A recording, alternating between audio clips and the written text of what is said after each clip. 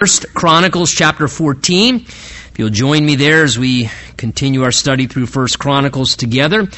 Last time in our study we saw David as he ultimately came to the throne over the entire nation of Israel, the consolidation really of the nation after a time when they were divided, where for a period of 7 years, remember, David, when he first came to the throne, was ruling there in Hebron over Judah and Benjamin, but then ultimately recognizing that David was the anointed king once Saul was removed. The remainder of Israel came together, and it tells us that David became king over all of Israel. And David's first desire and his first act, because his first desire and love was the Lord, remember, was to seek to bring God back to the center of the nation. And the way David sought to do that was to bring the ark of God, which had been separated really from the people during the time of Saul's reign. Saul had very little interest in that which was spiritual as a king and a national ruler, and David wanted to change that. He knew the first thing the nation needed more than a great military or a fantastic economy or great new laws. He knew that what the nation needed was God's presence and the glory of God among them, that if God was at the center of the nation, that would make all the difference. So David, remember, as he was certainly doing other things, assembling an army, all these other kinds of things, what David sought to do was bring the ark of God back into the capital city of Jerusalem. And unfortunately, we saw, though he had the right intention, he went about it the wrong way. And so we saw there in chapter 13, as we left off last time, this unsuccessful attempt of David to do really what was the will of God. David was hearing from the Lord. He was in line with the will of God. Unfortunately, the way he and the religious leaders went about this was just outside of God's design. They didn't consult the Lord. We don't really see any reference to them seeking God regarding how to go about it.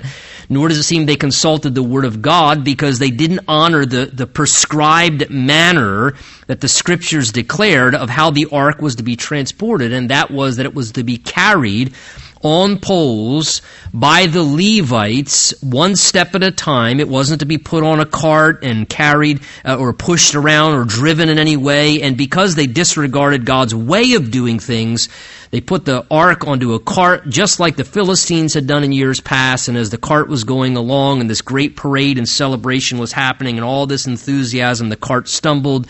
And it tells us that Uzzah put out his hand to stabilize the cart, thinking he was doing something helpful. And again, though in good intention, it was irreverent towards God. It violated Numbers chapter 4, which said they were not to touch the ark of God. And the picture there, of course, was the ark was symbolic of God's presence, of His awesomeness and His holiness. It was symbolic of God's glory. And God doesn't want human beings putting their fingers on His glory or thinking that we can sort of just in a cavalier way just rush into His presence. And so Uzzah was struck dead by God, and David was quite upset by this, and therefore became, it said, angry, and then fearful, and then became incredibly discouraged and just pushed off the ark for a few months into the house of a man named Obed-Edom, where the ark then remained for the next 3 months. Now, as we come into chapter 15, which we'll get to this evening, we'll see David will make a second attempt and bring the ark back in successfully, and we'll go about things the right way. But chapter 14, we get this sort of little parenthetical section in between these two events of the first and second attempt to bring the ark up. It tells us, chapter 14, just a little more about the exaltation of David as the rightful king in Israel now. It says, chapter 14, verse 1, that Hiram, king of Tyre, sent messengers to David and cedar trees with masons and carpenters to build him a house. So Hiram, one of the neighboring kings, recognizing that the hand of the Lord was upon David. It doesn't say that these foreign leaders did anything like this for Saul, but it seems that it was just very evident to the onlooker that David was indeed the God-ordained individual who should be doing what he was, which was ruling and leading the people at this time. And so because of that, these other foreign leaders seeking to kind of want to acknowledge that they saw the hand of the Lord upon David's life, did things to bless him, to help and to assist him in the works that he was doing. It says Hiram sent down not only supplies but workers to come and to build David a house, just as a way of acknowledging their support of him and that they recognized the hand of the Lord was upon him.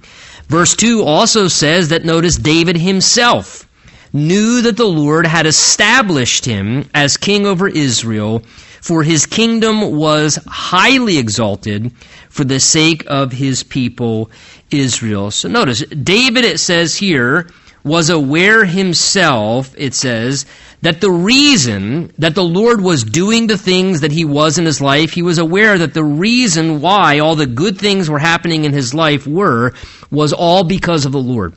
And David recognized that. It says David knew, he had a sense and awareness, you know what, the only reason why I have been exalted to this position, the only reason why things are happening the way they are, the only reason for the good things that are unfolding in my life is the Lord.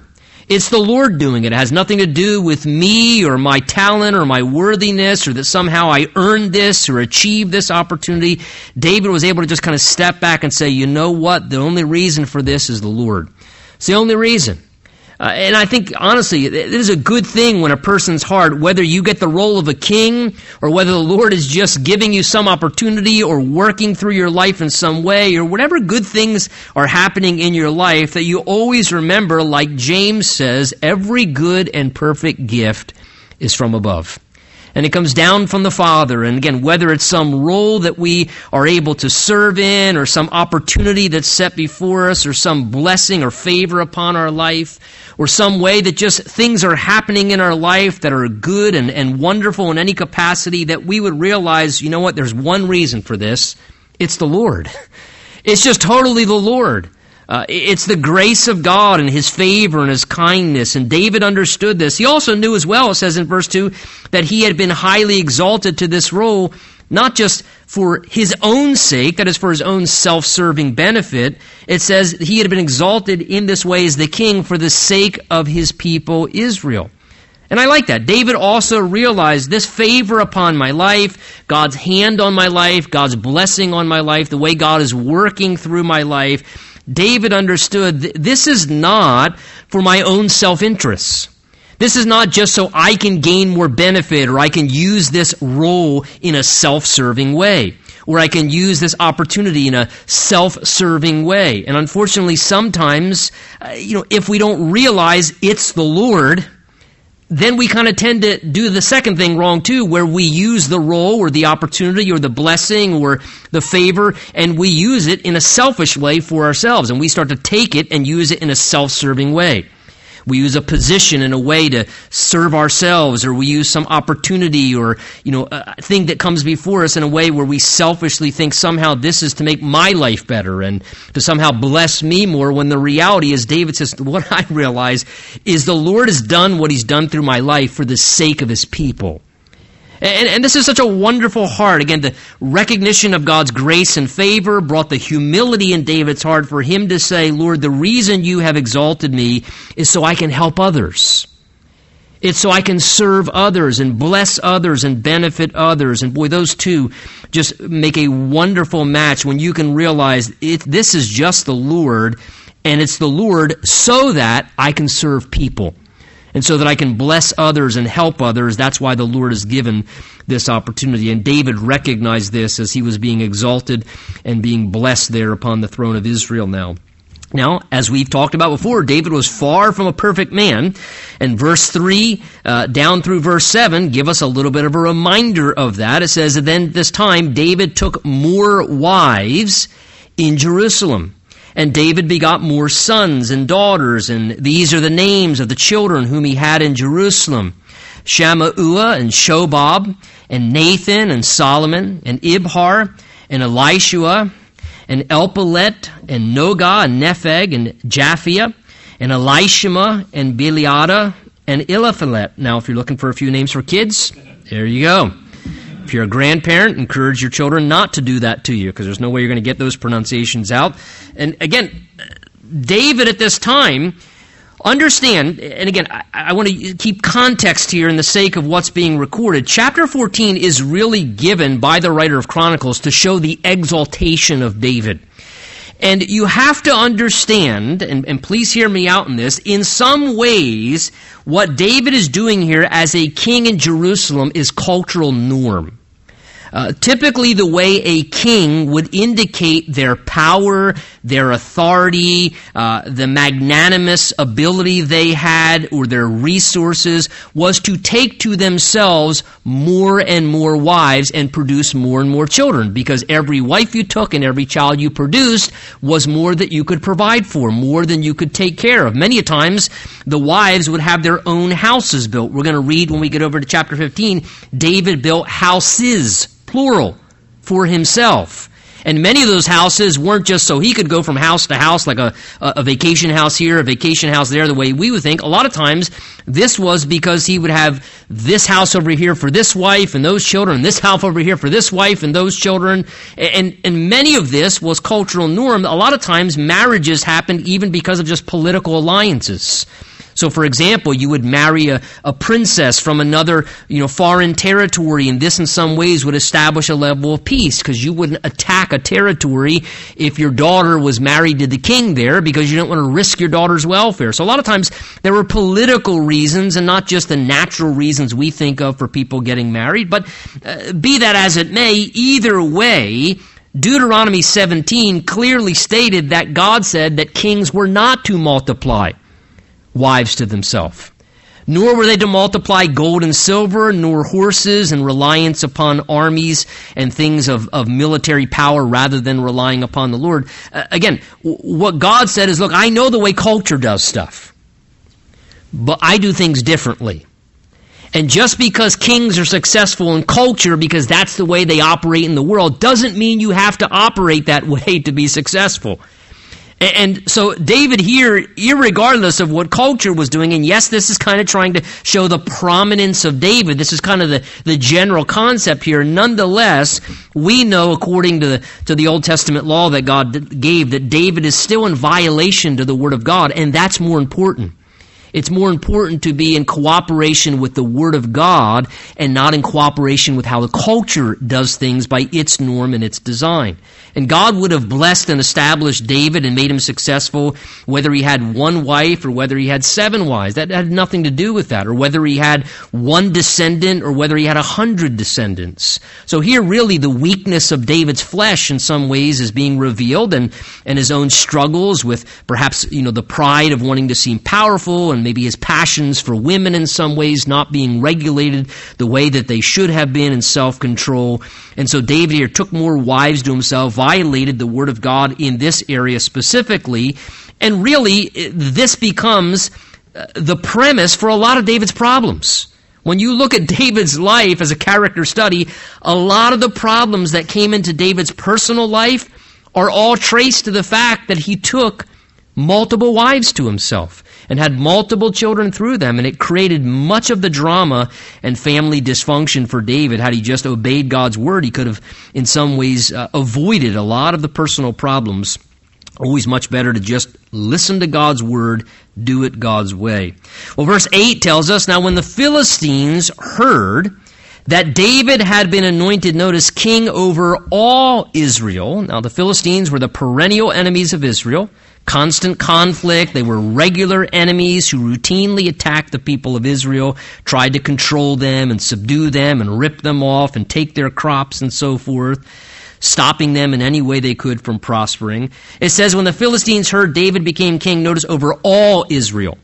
At this point, when they heard that, they went up to search for David. The implication there seems to be, when David was just king in Judah, and the nation was somewhat still divided, and the other 10 nations up in the north were doing those things, and there was kind of this kind of state of civil war still. They kind of thought, well, he's just kind of a tribal king. He's nothing of a real threat. But when the full plan of God came together, and ultimately things came in alignment with the will of the Lord, and the time had come, and David ascended to the throne and ruled over all the people the way he was rightfully supposed to, it's at that point it triggers the enemy to become angry. And at that point, the enemy says, you know what, wait, this is getting too serious and going too well and going too far. And so now all of a sudden, the Philistines, the enemies of God's people, come and they begin to search for David, and they're ready to begin to launch an attack. And as we look at this here, again, many of these things are very beautiful pictures that remind us of exactly what happens in the spiritual realm for our lives. When we enthrone one greater than David, Jesus, and you might say when we enthrone Jesus over all of our life, the enemy's not going to be happy about that. And that's when he's going to come pursuing and attacking and ramping up his efforts to bring assaults and attack and confront in those situations. Honestly, if as a believer we go, I'll take King Jesus over about 20% of my life, but the other 10 tribes inside of my life, the other 80% of my life, 20% of my life, that's cool. Jesus can kind of rule over this and that, but I don't want to go, the enemy, great, be a compromised Christian. Be a carnal Christian. You'll be a horrible witness, and you won't be affected for the king anyway. Just live that way. But if all of a sudden a believer comes to a place where you or I say, you know what? No, I want Jesus to rule over all. I want Jesus to rule over every part of my life, over everything that's about me and who I am. I want Jesus' rulership over all of me. You know what? I tell you something. At that moment, you're going to instigate the enemy. At that moment, the enemy's going to want to resist that. And we can't be naive. That's when the enemy is going to attack and assault. You don't think he's going to give you a standing ovation for that. It's, praise the Lord, that's bold. Hey. Of course not. That's when he's going to begin to bring pressure. And so we have to realize that when we take these kind of steps of commitment and devotion towards the Lord, these are the times that are going to provoke spiritual opposition and resistance, and we need to realize it for what it is and be ready to embrace it. And so it says David heard about their pursuit of him, and he went out against them. And then the Philistines went, and they made a raid on the valley of Rephaim. And David, verse 10, inquired of God, saying, shall I go up against the Philistines? Will you deliver them into my hand? And the Lord said to him, go up, for I will deliver them into your hand. So David, wisely sensing what's going on, aware the enemy is in pursuit of him, realize he's facing a conflict and a tough circumstance, he doesn't initially just say, you know what, rally that military that we assembled. Now, David could have done that. He had quite a military by this point. We saw that in the prior chapters. He's got quite an extensive military that he's rallied around himself at this point, and some really tough and talented warriors who were pretty effective in warfare. But David doesn't lean on the arm of flesh. He doesn't just assume, hey, I can take this, we can handle this, we are ready for this. David instead, what does he do? He pauses, and it says he inquires of God. He prays. And he says, I see what's happening, I sense the threat, I can tell what's going on, and it seems like there's going to be a battle. It seems like I'm going to need to engage in this situation. And he may not have wanted, but it seems like, Lord, from what I'm seeing here, it seems like I'm going to have to engage and face this situation that's tough. But he says, but before I do that, Lord, am I supposed to do that? Lord, shall I go up and fight them? In other words, Lord, do you want me to enter into this? Do you want me to do this? And in essence, he's asking the Lord, Lord, is this something you want me to do, rather than just assuming that it looks like the right thing to do?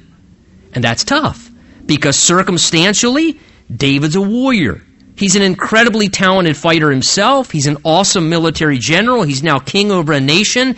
And when the Philistines line up in battle array against you, them's are fighting words, right? So in his mind, he's thinking, this isn't hard. That means time to fight. That means that I should go out and engage in battle. But David says, you know what? Just because it looks so obvious, I don't want to just assume that I'm supposed to do this. Lord, keep me from assuming and just thinking it looks right. Lord, is it what you want me to do?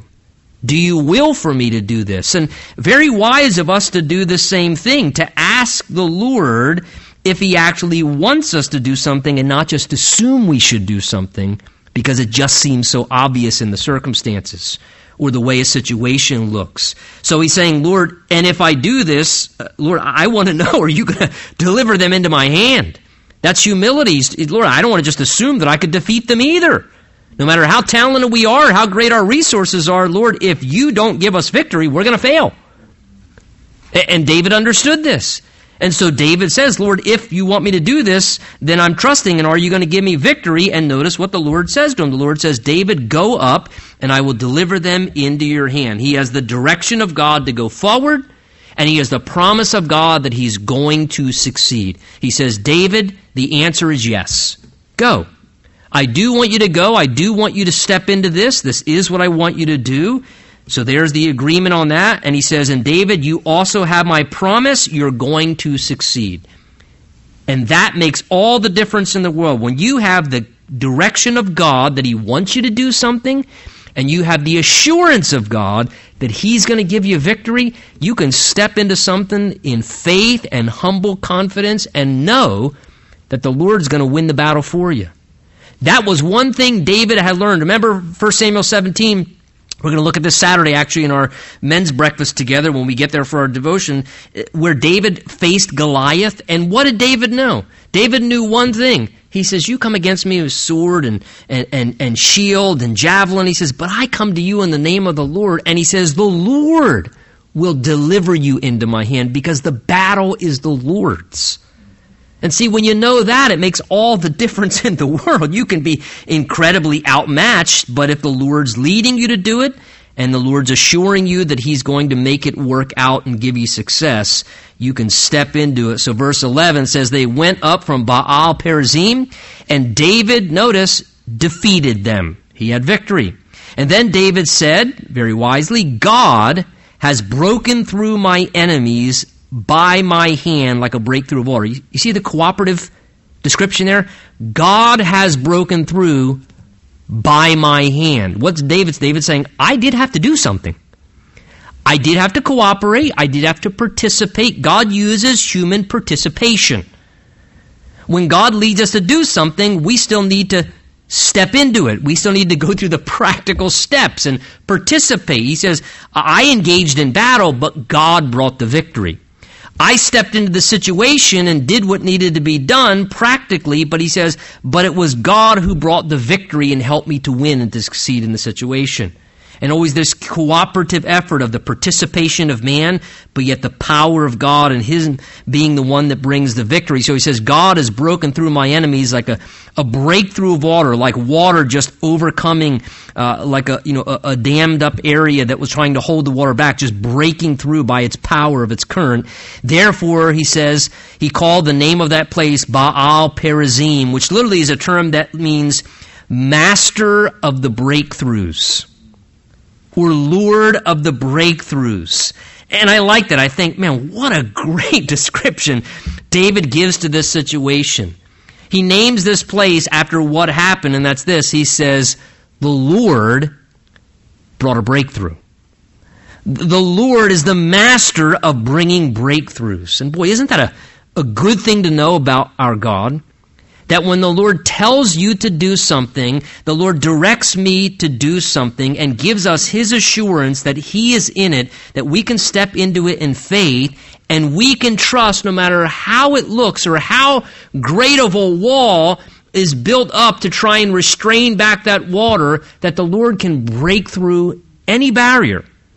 That he's the master of breakthroughs. And that's encouraging, because sometimes we look at a situation, we go, just you don't understand. I mean, the walls that person's got up, the walls they got up. Look, God's the master of breakthroughs. He'll find a crack eventually. It may take him a little while, but he's the master of breakthroughs. He's the Lord of breakthroughs, and he has the power to break through anything. And what a wonderful thing to be encouraged by, that we can rest in that, do our part, and know that this is the God that we serve. And David experienced this so many times, and I think it's so beautiful that he gives this area, this description, as the result of what God did in like manner. It says, verse 12, and then when they left their gods there, that is the Philistines left their gods behind. It's always bad when you got to carry your gods in the battle, isn't it? And that's what happened to me. They ran for the hills and they left their gods behind. I don't need a God that I have to carry. I'd rather my God carry me. But that's how you know you got the wrong God. If you have to carry it, drive it, you get the idea. Then you know you got the wrong God. And David gave a commandment, and they were burned with fire. So according to Deuteronomy 7, David knew, look, Any altars, any idols, any old statues left behind, God told the people, eradicate them, burn them, get rid of them. Because God said, if you don't remove those things, your sinful inclination will fall prey to the temptation to then indulge those things. And so sometimes there's just real practical wisdom in kind of burning the bridges of opportunities. And that's what David does here. God had told them if they leave their gods behind, he told them just burn them in the fire, get rid of them. And David wisely does this. He doesn't say, oh, we'll be okay. We'll just set them aside. He says, no, let's just burn them so nobody falls prey to that stuff. Let's just get rid of it and remove it so we can't even participate in the evil things that they were once doing as the Philistines. Verse 13, then the Philistines, I have this underlined, once again made a raid on the valley. Notice, once again. You're thinking, oh, well, we defeated them. Great, done, over with. The enemy always regroups. And once again, the Philistines went back and they regrouped and they decide, hey, we are going to come back a second time. And again, that's exactly what the enemy of our soul does as well. We may defeat the enemy in some situation. We may have victory over one of his assaults against our life spiritually, and the Lord gives us the breakthrough and we overcome. But we always must remain on guard because our enemy is persistent. And he may lose the battle, but he's just going to regroup and try and look for another better opportunity for ambush. And once again, he's going to come back. Don't think if you defeated the enemy one time that, hey, you're fine and you're going to sail your way into heaven. You need to always be prepared. I need to always be sober and vigilant and alert. We have an enemy that's like a roaring lion seeking whom he may devour. And he'll come back again and again and continue to look for opportunities. So the enemy returns now a second time to make another raid. And verse 14, therefore David inquired again. I have those two phrases underlined. The enemy came back once again, and David inquired again. Yeah, David prayed again.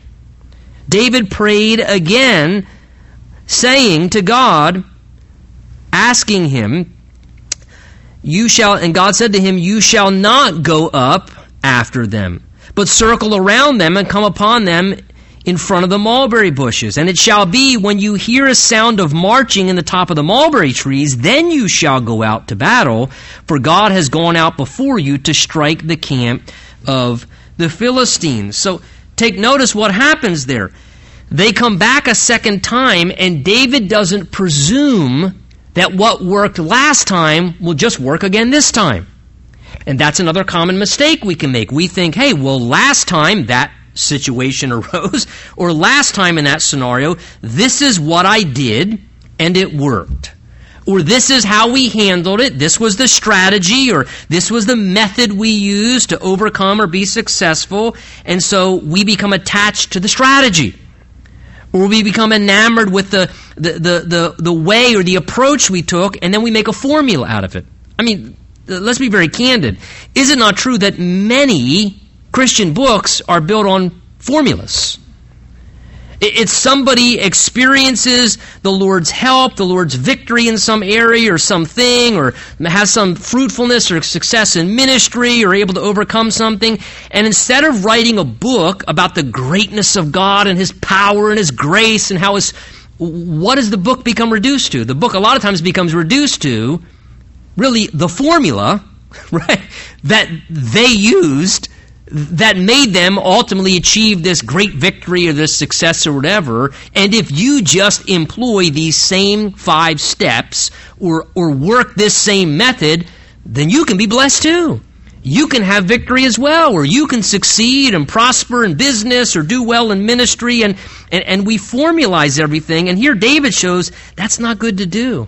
David paused and he didn't presume that what God did last time, God was going to do the things the same way this time. He realized God may want to work different this time. And the reality was, God did. He was right. It's a good thing he prayed, because this time God said, David, don't go up like you did last time. Instead, we're going to take a rear approach. I want you to go and wait until you see the shaking of the mulberry trees. And then, once that happens, then jump out and ambush, and that's the way I'm going to give you victory this time. And God was teaching David, I don't lead by formulas.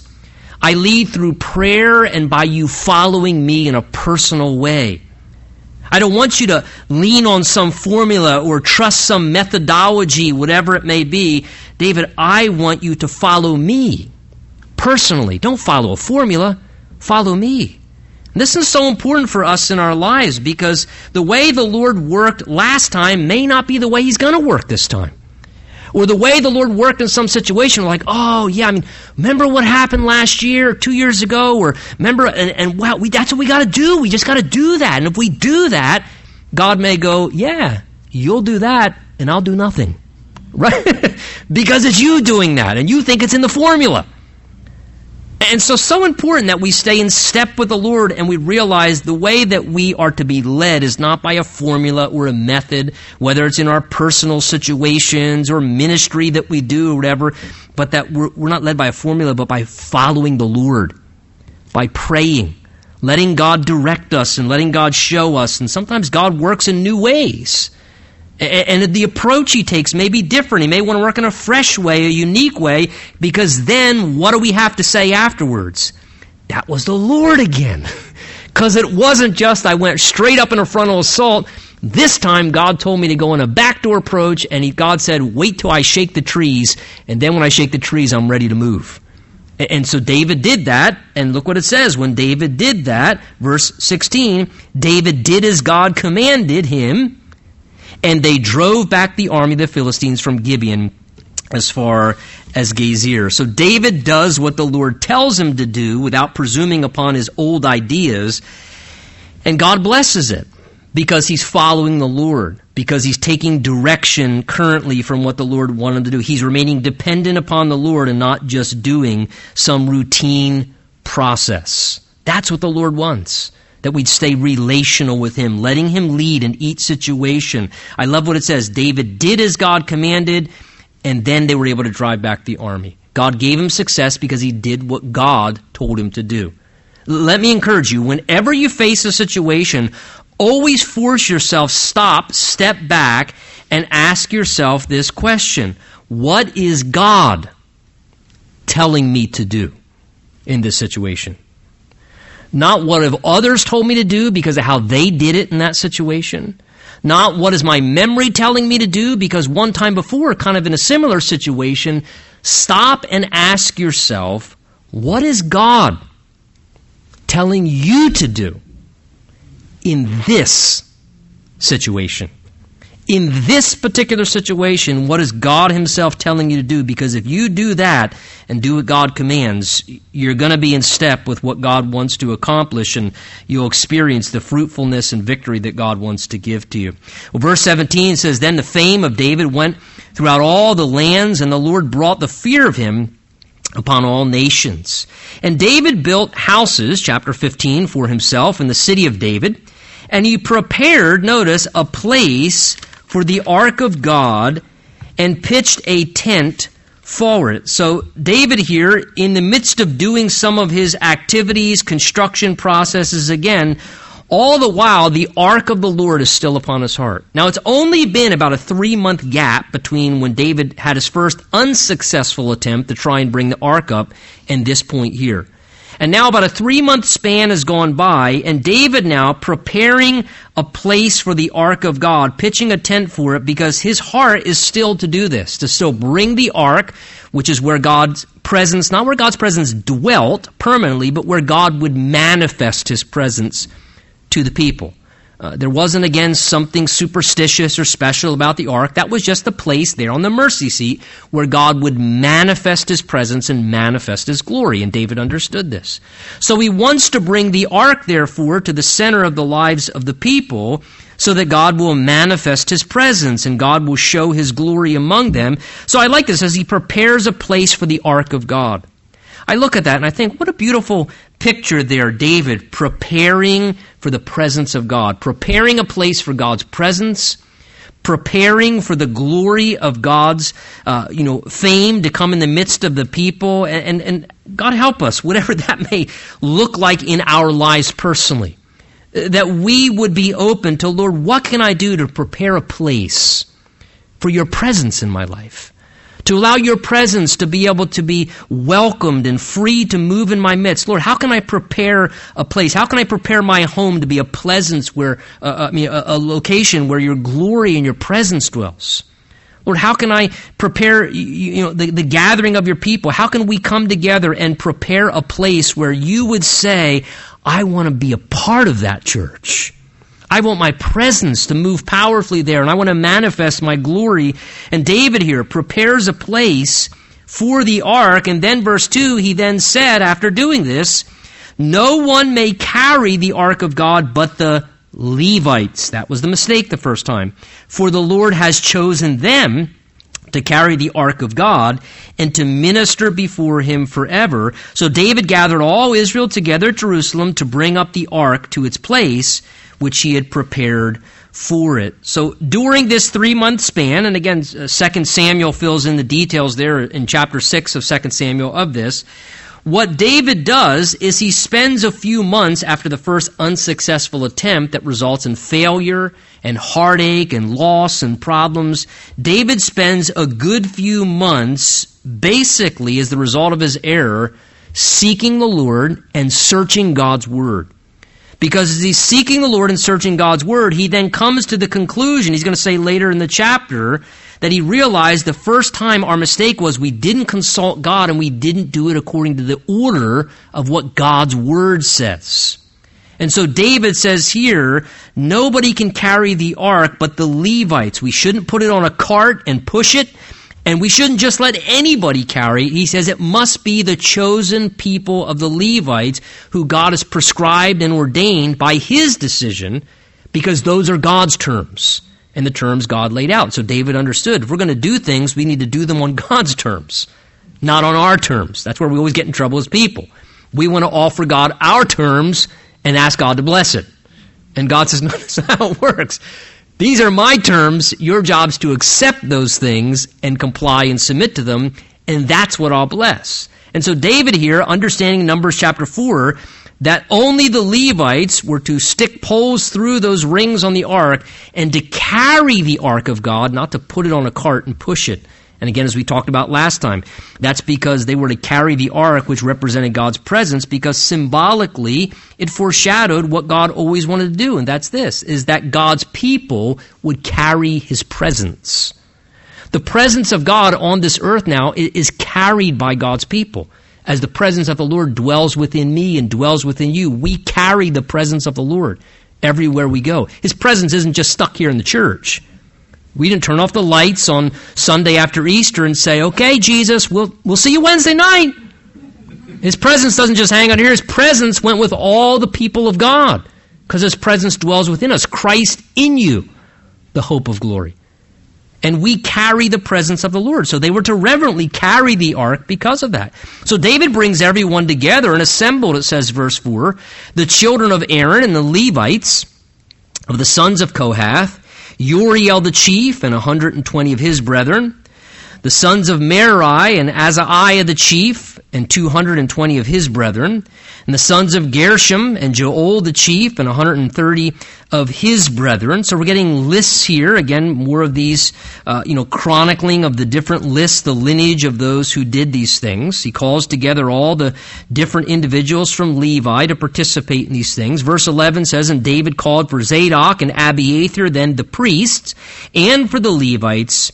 For again, he references Uriel and Azariah and Joel and Shemaiah and Eliel and Aminadab. And he said to them, you are the heads of the Levites. You're the leaders amongst these people, he says. So therefore, as leaders, sanctify yourselves, you and your brethren, that you may bring up the ark of the Lord God of Israel to the place that I have prepared for it. For because you did not do it the first time, the Lord our God broke out against us because we did not consult him about the proper order.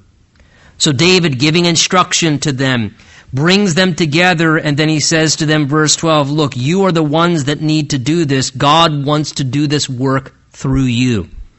But he says, before God does this work through you, he says, it's important, verse 12, that you sanctify yourselves.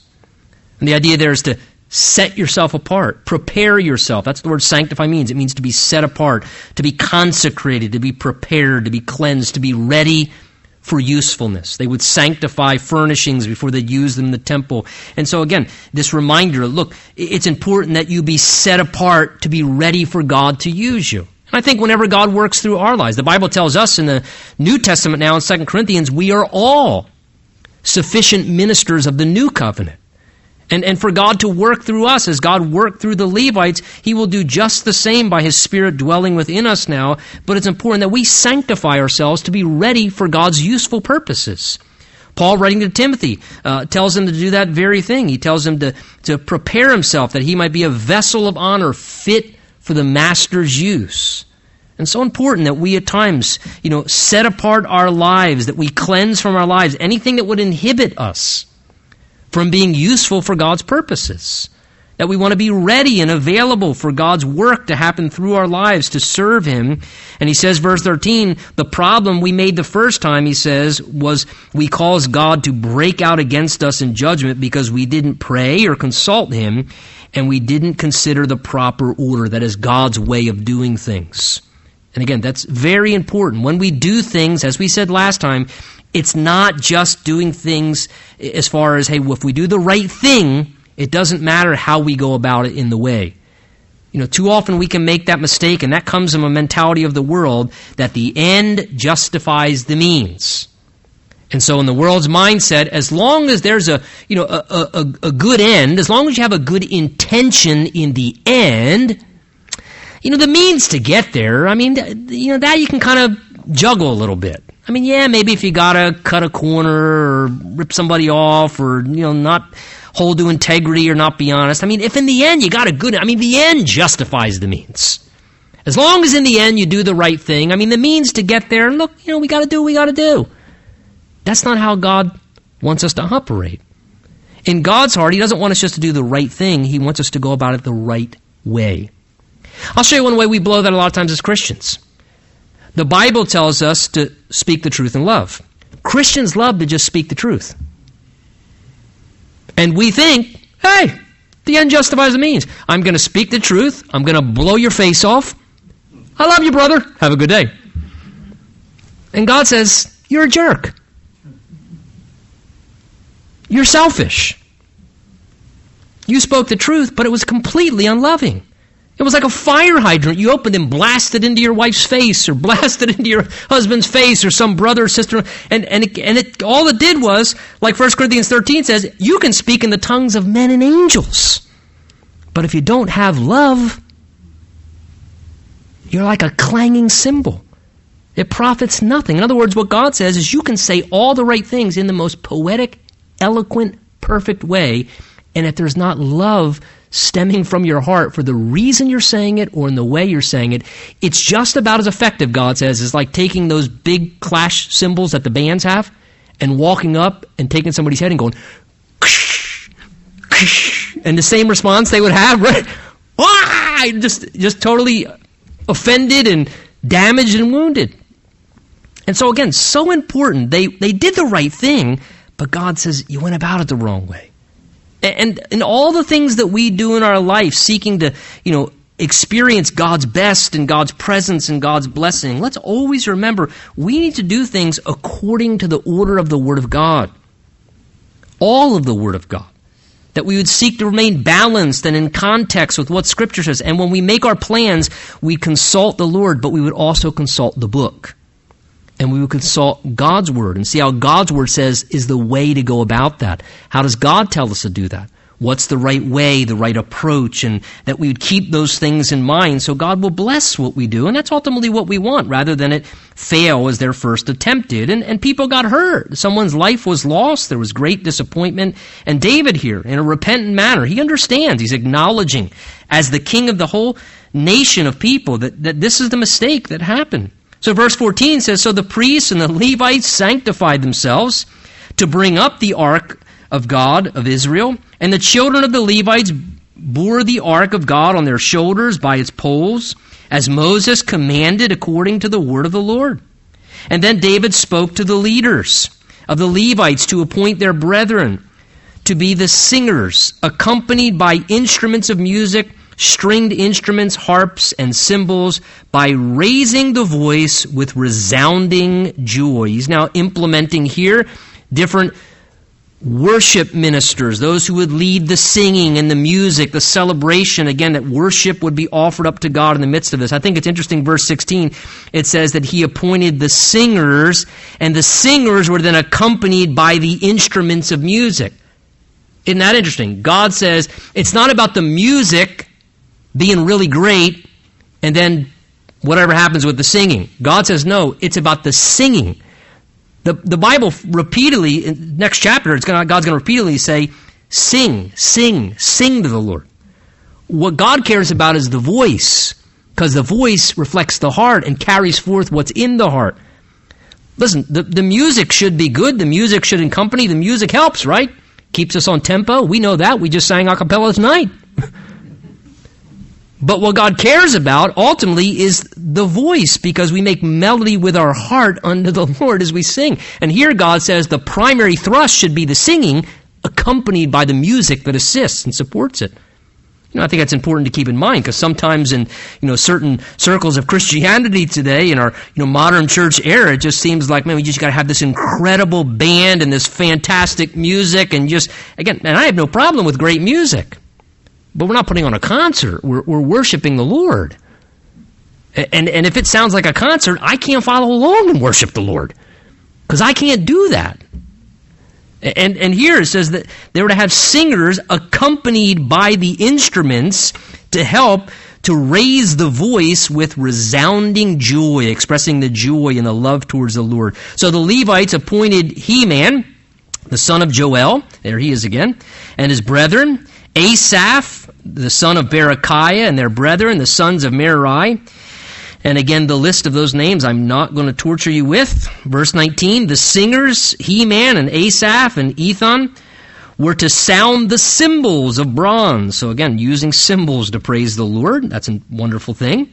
Zechariah and Azael, and more of those names of individuals, notice, with strings according to Alamoth. So using stringed instruments in worship is part of God's heart. Verse 21, there were those who were to direct with the harps. In verse 22, you had Chenaniah, the leader of the Levites, and he was instructor in charge of the music because he was skillful. Now that's insightful there, as they're talking about the worship ministry of that day, as the ark is brought back up and the people are celebrating and worshiping God and singing with music. It says the leader of the worship ministry, if you would, the instructor and leader, Chenaniah, was in charge of the music because he was skillful. That is, he had a skill in that area. He was talented. And again, that goes to show you again that God doesn't diminish the value of skill. There's nothing wrong with someone who is skillful in singing, skillful in music capability. I hope they are. If not, the rest of us are going, where are we going with this tempo? Where are we going with this song? So that skill is a God-ordained gift. It's a blessing. And I think that's important because we can make the mistake again. So many different ways we can fly to other extremes and get out of balance. Sometimes we almost, to me I would use the term hyper-spirituality, almost act that if somebody's skillful, they're not spiritual. Now let me say this. You can have someone who's a very skilled musician and singer that is not spiritual. I feel like I've known a few individuals who were very gifted musicians, wonderful singers, but I didn't really sense the spiritual anointing of a worship leader upon their life. They could lead a song. They could play and sing a song, but they didn't seem to be a very spiritual individual, and it seemed the anointing of the Spirit was upon them. But that being said, in the same way being skillful without being spiritual is not good for leading worship of God's people, in the same way, let us not think in a wrong way that a person being skillful means they can't be spiritual. And that somehow it's, that's not spiritual if you're that good. I mean, it's just that's just not spiritual. No, that skill comes from the Lord. And here David said, hey, find us someone skillful. That's who should be the worship leader. Someone who, again, certainly knows and loves the Lord, a minister of the Lord, but he was skillful, and that was important. Verse 23 mentions those who were the doorkeepers of the ark. Verse 24 describes some of those who were priests who were to blow the trumpets before the ark of God, and Obed-Edom and Jedaiah, the doorkeepers of the ark. Again, those are like the Old Testament ushers, as we talked about. Verse 25, so David and the elders of Israel and the captains over thousands went to bring up the ark of the covenant of the Lord from the house of Obed-Edom with joy. And so it was, when God helped the Levites who bore the ark of the covenant of the Lord, that they offered 7 bulls and 7 rams. Remember, when they came up, 2 Samuel tells us there in chapter 6, this time, every 6 paces they were stopping and sacrificing animals. Now, to travel like that with a big group of people and carrying an ark, that's not real efficient. 6 steps. Stop. Build an altar. Blood sacrifice. Be reverent before God. Make sure God is pleased with us. That's not real efficient. But they were so concerned about making sure God was pleased. Their primary focus wasn't efficiency, it was reverence. It was, God, we want to be right with you. This may not be the most efficient way, this may not be the most productive way, but Lord, if it's the most effective way spiritually, that's what we want to do. And look, sometimes in our lives, God's ways, folks, they may not be the most efficient. God's path to your spiritual maturity, to my spiritual growth, to my worship, it may not be the most efficient from our perspective humanly, but if it's the most effective, slow down, humble yourself before the Lord, stay reverent before God, and let God work in those ways whereby His perfect plan may come to pass. So here they're just every few paces offering 7 bulls and 7 rams. And David, it says, was clothed with a robe of linen, as were the Levites who bore the ark and the singers, and Chenaniah, the music master, with the singers. And David also wore a linen ephod. Again, he wasn't wearing his kingly robe. He was wearing just the linen ephod of like a commoner, of a servant. And thus all Israel brought up the ark of the covenant of the Lord with shouting, and with the sound of the horn and trumpets and cymbals, making music with stringed instruments and harps. So this is just, again, a grand celebration of worship. Just beautiful. Imagine a parade of worship. I mean, could you imagine that in today's culture? This is literally a national parade of just worshiping the Lord and music and praise being lifted up. And the ruler of the nation is the one leading it here. This is David. And it happened, verse 29, as the ark of the covenant of the Lord came to the city of David, up into the capital, that Michal, remember that was David's first wife, Michal, Saul's daughter, looked through a window and saw the king, David, whirling and playing music, and she despised him in her heart. So she sees David, her husband, who is the king of Israel, and he's the one out front. 2 Samuel says that David is worshiping, and again, and he's leaping, and he's dancing, and he's praising God. I mean, he is just unrestrained with passion, just giving worship to the Lord in public. He doesn't have an ounce of care of what people think about him, what he looks like, what he sounds like. All he cares about is, I just want to praise God and give him the worship he's worthy of. David, who loved the Lord so greatly. And his wife looks upon this, and he doesn't have on his kingly robe, and he's not sitting there in this dignified manner in his chariot. And he's just expressing himself in humility and passion towards the Lord. And she looks at King David, her husband, and it says she despised him. It doesn't just say she didn't agree with him. It doesn't just say that she was like, well, I mean, if you want to do that, David, no, all right for you, but I'm just not there yet. It literally says she despised him. She hated that he was doing that. What was the deal with that? Think of it. Really, what her concern was, David, you're a king. What are you doing? You have an image to maintain. Why would you lower yourself like that? Why would you humiliate yourself like that? Why would you degrade yourself and act like a commoner? What are you doing? You're acting like all the other people. David, you're a king. Let people know you're a king. Make sure people look up. David, make sure that you keep your status. Right? But see, that Michal's a picture of what the flesh is like. That's what the flesh, who we're attached to and we can't get rid of, just like a spouse, and I don't mean that in the wrong way. That's what our flesh whispers to us when we want to just, in an unrestrained way, just worship the Lord. Our flesh disdains it. Our flesh despises it and say, what are you doing? Singing like that. You're a man. That's weird. What are you doing? It's not macho. Fold your arms. Mumble the words at least. But don't act like you're enjoying it. Lifting your hands. Oy vey. What are you doing? Lifting your hands? And our flesh despises and hates the worship that our heart and our spirit wants to give to the Lord. Hey, can I encourage you in relation to that? You know what? Crucify your flesh. At that point, it says that Michal was barren the rest of her life. And I'll tell you probably why she was barren. I don't think it was that God necessarily cursed her for what she did. I think it was because that drives such a wedge between her and David that David said, you know what? Go live over there. And he probably never visited her anymore and probably didn't have intimate relationships with her anymore. And he created a level of separation. And you know what? Honestly, we need to continue to grow in separation from our fleshly inhibitions. When it's time to worship the Lord, you know what? Cast off restraint and worship the Lord.